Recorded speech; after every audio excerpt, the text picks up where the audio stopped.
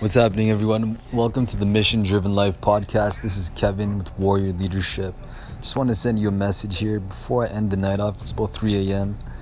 Yo, quick thing that I want to share with you. Find us on Apple, Spotify, Google, Overcast, Apple Podcasts. I think I'm repeating myself, but one thing that I've learned, today it was really great.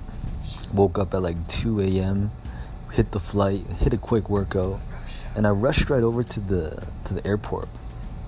And I know I've realized I've been traveling lots lately, right? My goal is to travel every quarter, and my goal is to travel to every country in the world. And I realized that if you ever want to spread your mission internationally, I really suggest traveling is the way, right? Traveling is the way. And a lot of mission-driven leaders here that listen to our podcast, entrepreneurs and salespeople and people who have projects. And look, traveling is the best way to reach more people. Networking, connecting, growth. There's so much impact that you can actually create through collaborating with people all over the world, right? And today I met two leaders from the Jehovah's Witness. And we were being social downtown. I was with my friend, approaching some ladies, and it was kind of scary today. But today we took action, massive action, and we met these two leaders, and we talked about discipline and what it takes to be that spiritual warrior, right?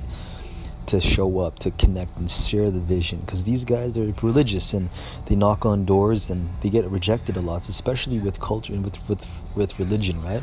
So I'm just thinking, these guys travel all the time, hitting doors and sharing that mission. And it always includes, look, if you really want to share your own mission in the world, I suggest, get out here and go travel.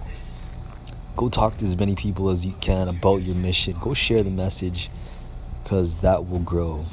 So, hey, this is Kevin with the Mission Driven Life. Thanks for watching. I'm about to get to bed. It's the 4th of July, though, 3 a.m.